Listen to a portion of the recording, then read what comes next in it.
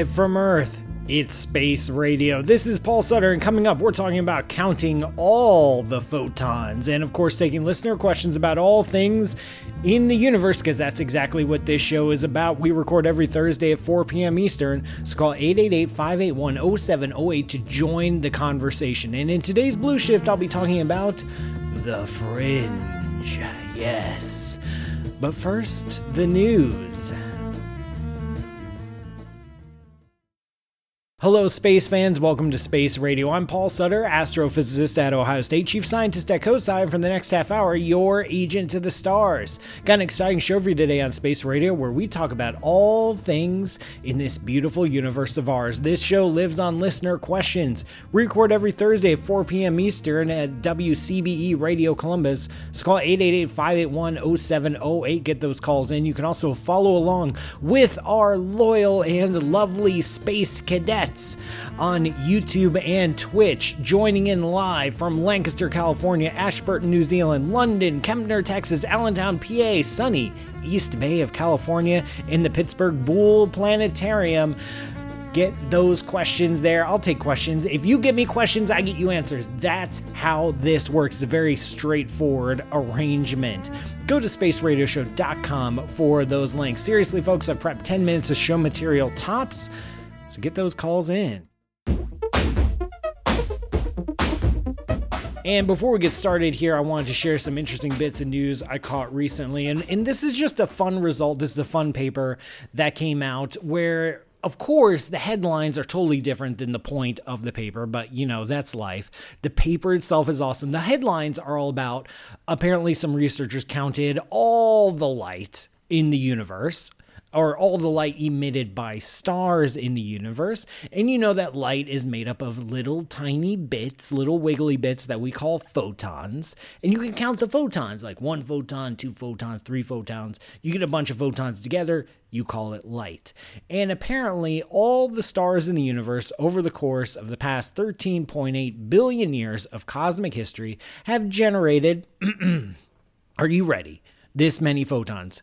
4,000,000,000,000,000,000,000. Yes, I'm going to count all the zeros. 0,000,000,000,000,000,000,000,000,000,000,000. Maybe that's a bad idea because there are 84 zeros. That is a lot. That's a lot of zeros. It's 4 times 10 to the 84 photons emitted by stars over the course of the past 13 billion years. It's something like the universe so far has produced something like a trillion stars. And they've generated 10 to the 84 photons, which is cool. I have 2 things to say about this paper. One, that's a large number. Let's just sit back and enjoy. Let's bask in the awesomeness of a large number like that. And the other thing is, the amount of light emitted by stars is dwarfed. It is just a tiny, insignificant fraction of all the light in the universe. Most of the light in the universe doesn't come from stars at all. Instead, it comes from something we call the cosmic microwave background. It comes from the earliest moments of the universe itself. It comes from when our universe was only 380,000 years old. Oh, this is a baby picture of the universe when our universe transitioned from being a hot, dense plasma into a cool, neutral gas. At that moment, an immense amount of radiation was released, an immense amount of light. And that light has persisted to the present day, but it's all the way down the microwave, so it's a little bit hard to see. All the stars in the entire universe, the trillion stars to be produced over 13.5 billion years, has amounted, with all that 10 to the 84 photons, has amounted to less than 1/10 of the percent of the amount of light emitted by the cosmic microwave background. The cosmic microwave background is by far the brightest thing in the universe. But the universe is large, and the light was emitted a long time ago.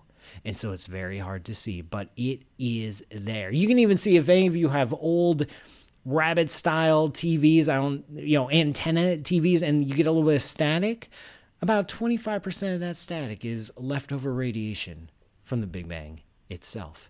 But hey, stars are cool too, all right? Stars also make a lot of photons, so we can't ignore it. But anyway, that's the latest and greatest when it comes to space. It's time to have a conversation.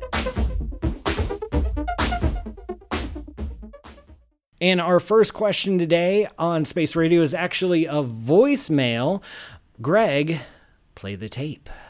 This is Sam from Mississippi. I was calling up to see if gravitational waves behave the same way that light does in special relativity, such that two observers in different reference frames will always agree upon the speed of light.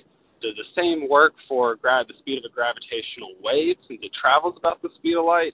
Just wondering. Hey, just wondering. I love it. That's what this whole show is about. That's what science is all about, is just wondering. So there is never any shame in just wondering and asking questions like that. That is a really fun question. We've come to terms with the speed of light, right? The speed of light is the exact same in every single reference frame, which means even if you're traveling at, say, 90% of the speed of light, and you shoot a flashlight out in front of you, the flashlight will race ahead of you at the speed of light. It's the exact same thing for every single observer throughout the universe. Now, this question is about gravitational waves, which also travel at the speed of light. And the question is, do we see the same things? All the weird and wonderful stuff that we associate with light, does it also apply to gravitational waves? And the answer is yes. Yes, it does. For what goes for light goes for any kind of massless particle, goes for any kind of disturbance that travels at the same speed. The special relativity is grounded in discussions about the nature of light, but you get that from marrying the mathematics of special relativity with Maxwell's equations, with the laws of electromagnetism, of how electricity and magnetism relate to each other. So light plays a big role in special relativity, but almost as a placeholder, as a representative of what's going on with massless particles that can travel this fast. Anything that can achieve that speed, like light or gravitational waves or anything else, gets imbued with the exact same set of properties. Now, moving on from there in a totally different direction, I have another question on the YouTube from the Space Cadet Harry Miles asking, how can we get a giant telescope on the moon? First off, why in the world would we want a telescope on the moon? Well, have you ever tried to look at the night sky and you've seen lots of little twinkling bits? You see how that starlight twinkles and shifts around. It's beautiful. It's gorgeous.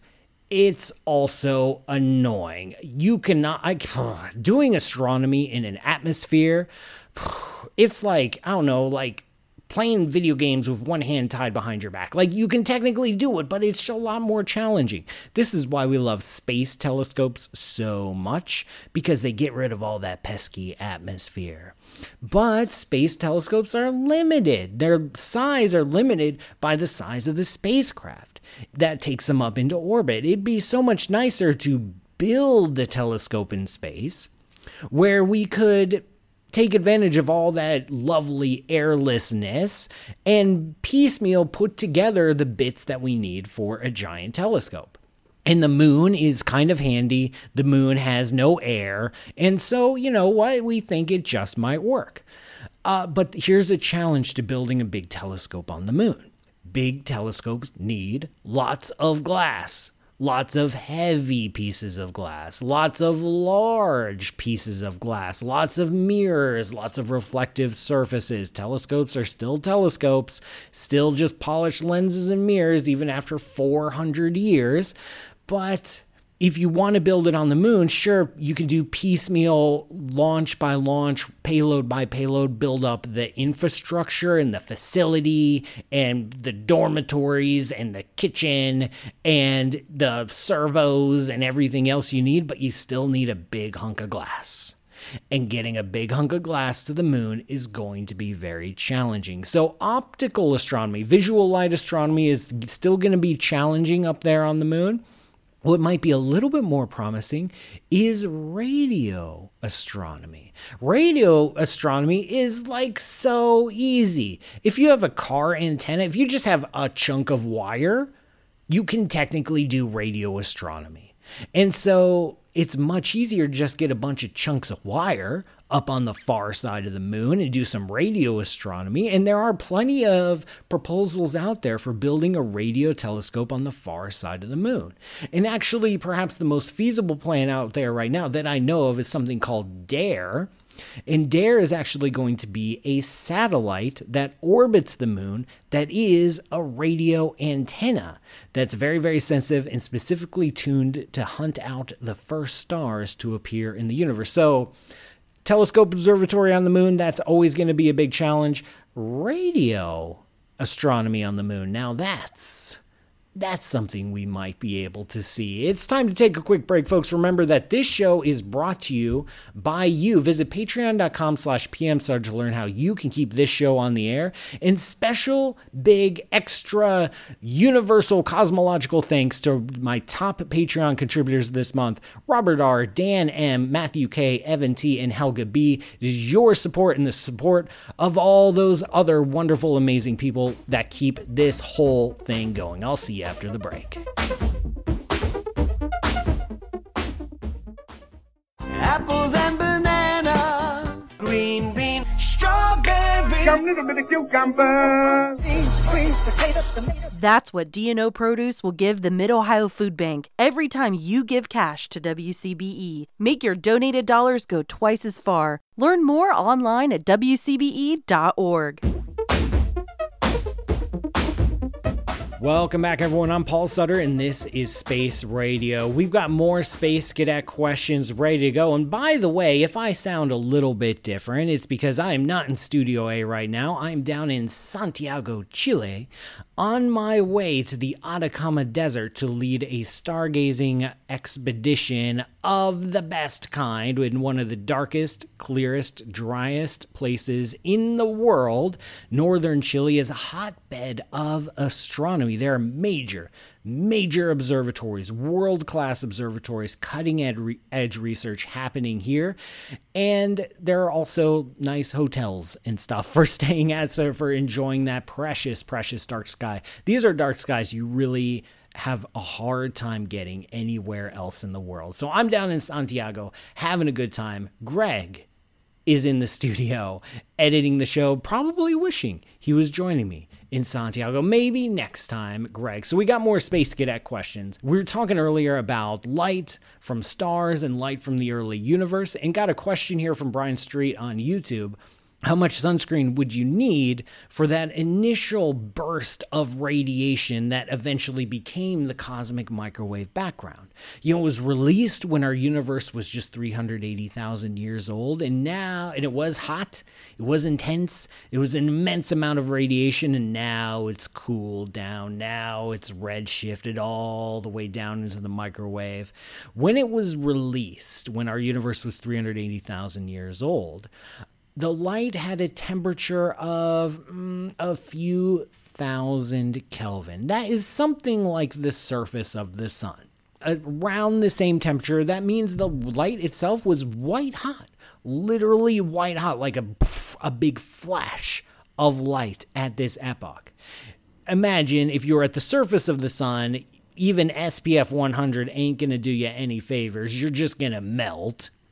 But we're protected by 93 million miles of pure vacuum, allowing that sunlight to dilute a little bit before it hits the Earth. But even the part of the light that does manage to hit the Earth can still cause some serious issues.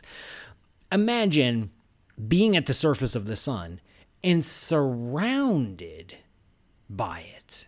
Like every direction, you can't get away from it. Every cubic centimeter of space is soaked in this radiation like olive oil in a piece of bread. You can't escape it. You turn around, it's just more, and you flip over and there's just more. You're surrounded. It consumed the universe. And then as the universe aged, this light thinned out and it cooled off. It got stretched and stretched and stretched.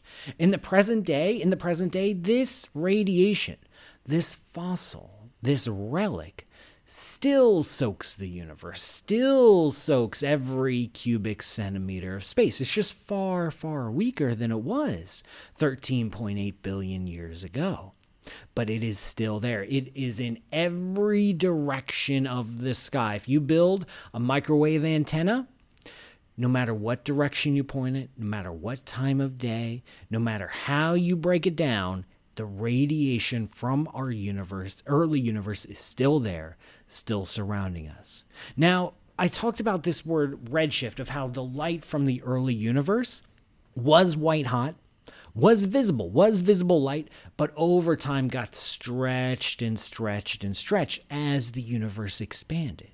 It stretched down into the reds, and into the infrareds, and then into the far infrareds, and then all the way down into the microwaves where it sits today. And then in the far, far future, it will stretch even further into the radio spectrum. And M. Chupin, I'm giving that a French accent, by the way, M. Chupin on Twitter, one of the space cadets, asked about this redshift. And we see redshift throughout the universe. We see this stretching of light throughout the universe, especially when we look at distant galaxies. When we look at distant galaxies, the light from those galaxies appears to be redshifted. And M. Chupin is asking, now, is that redshift coming from the expansion of the universe? Or is that redshift coming from just like the Doppler effect? Like if you have a loud noise that's moving away from you, that motion away from you will stretch out the sound. It will make that pitch longer. And that's a normal thing, and the exact same thing happens to light. We get red shifting and blue shifting of light from motion. But how do we know when we look at these distant galaxies, or we look at the cosmic microwave background, that this light, this red shift that we see, is due to something cosmological and not just due to motion of galaxies moving around on their own? Well, here's the thing, and this is what Edwin Hubble discovered that really locked in the concept of an expanding universe. If you go to nearby galaxies, if you look at nearby galaxies, you have a certain amount of redshift. On average, this is totally on average, it's a statistical thing. Of course, galaxies are going to wiggle around, but on average, you look at nearby galaxies and they're redshifting away from us. And then you go to galaxies, say, twice as far away, and you measure their blue shift or redshift, and you get a redshift again, and that redshift is twice as big. And then you go to galaxies 4 times further away, and their redshift is 4 times bigger. And then you go 8 times, and it's 8 times, and 16 times, and 16 times. There's a relationship between distance and the speed at which a galaxy appears to redshift or recede away from us. And the only conclusion we can draw from that, well, one conclusion is, there's a conspiracy. All the galaxies in the universe know where the Milky Way is, care about us, and are trying to get away from us, and in doing so in just the right way, so that a galaxy twice as far away is receding twice as fast, and on and on. That seems a little bit hard to swallow. The most simplest explanation is instead that our universe is expanding. That every galaxy is receding away from every other galaxy on average. And this means there will be a relationship between distance to a galaxy and the speed at which it recedes. That is a very simple, very clear relationship predicted by general relativity, predicted by Einstein's theory of gravity, and borne out by observations. Simple Doppler shift, redshifting of light due to motion, simply doesn't fit the data. Thank you, everyone, for those amazing questions. We're almost out of time today on Space Radio, but before we go, it's time for the Blue Shift. I'm Paul Sutter, and you're listening to Space Radio, and this is the Blue Shift, my opportunity to get just a little bit closer to you. And earlier this week, I had a wonderful opportunity to give a colloquium at the University of Pittsburgh. And I also, after that, gave a super fun public talk as part of Café Scientifique at the Carnegie Science Center. Thank you so much to Ralph Crew and the crew for putting that together and arranging that. It was a wonderful time. But at the colloquium at the university, I talked about science communication. I talked about the need for science communication, and I created a dialogue. That's what I like doing in my colloquia, is creating a dialogue where I'm just talking like, hey, I'm out here doing a bunch of science communication. You're not. Here's why you should do more. Here's some of the challenges. Here's what I'm seeing out there in the world, in the wild, in my field investigations, and I'm reporting back to my peers what I have found. I brought samples and display cases and specimens, and it's time for us to talk about it. And one of the issues that came up in the dialogue, and what I really get going in one of these colloquia, in one of these discussions, there are no good answers, but it's like just talking about it, raising the issue, I think is important. The issue that was raised that I think is important is the concept of fringe science.